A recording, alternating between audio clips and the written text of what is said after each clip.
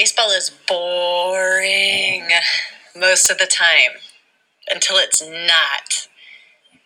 And it changes instantly to terrifying. Like, oh shit, what am I doing out here in right field? Oh God, please, dear Lord, don't let it come to me. God, it's coming to me, for real. It's on. Just me and the ball. It's been grenade launched this direction and I'm holding a mitt. Fuck. Baseball is the most terrifying sport I've ever played. I did play, in fact, this weekend to participate in the experience that my son has had for 6 days a week since December. And it's so much easier and safer to be a baseball mom than to be an actual baseball player. But it was important to play, and for me to experience it, and for my 6-year-old to witness. I got duped into playing the parent game, by the way, because I thought it was something else. Mellow, less terrifying, a zone where I could keep my wannabe coolness and my pride intact. But alas, that's not what sports teach us, not for kids and not for adults either.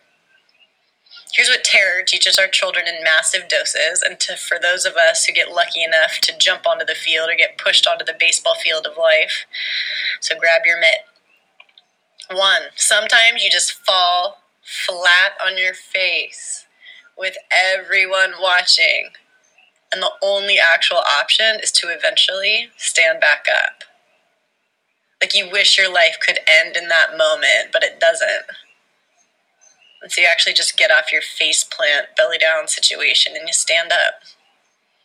It seems heroic for adults, but it's pretty standard for kids, because when you watch, they do it all the time. It's definitely still easier to hide. I found myself just wanting to stay behind the fence, let the others test the fear. Notice what it feels like to hide. But then you recognize that the choice is on the table for yourself. You can dance with the fear.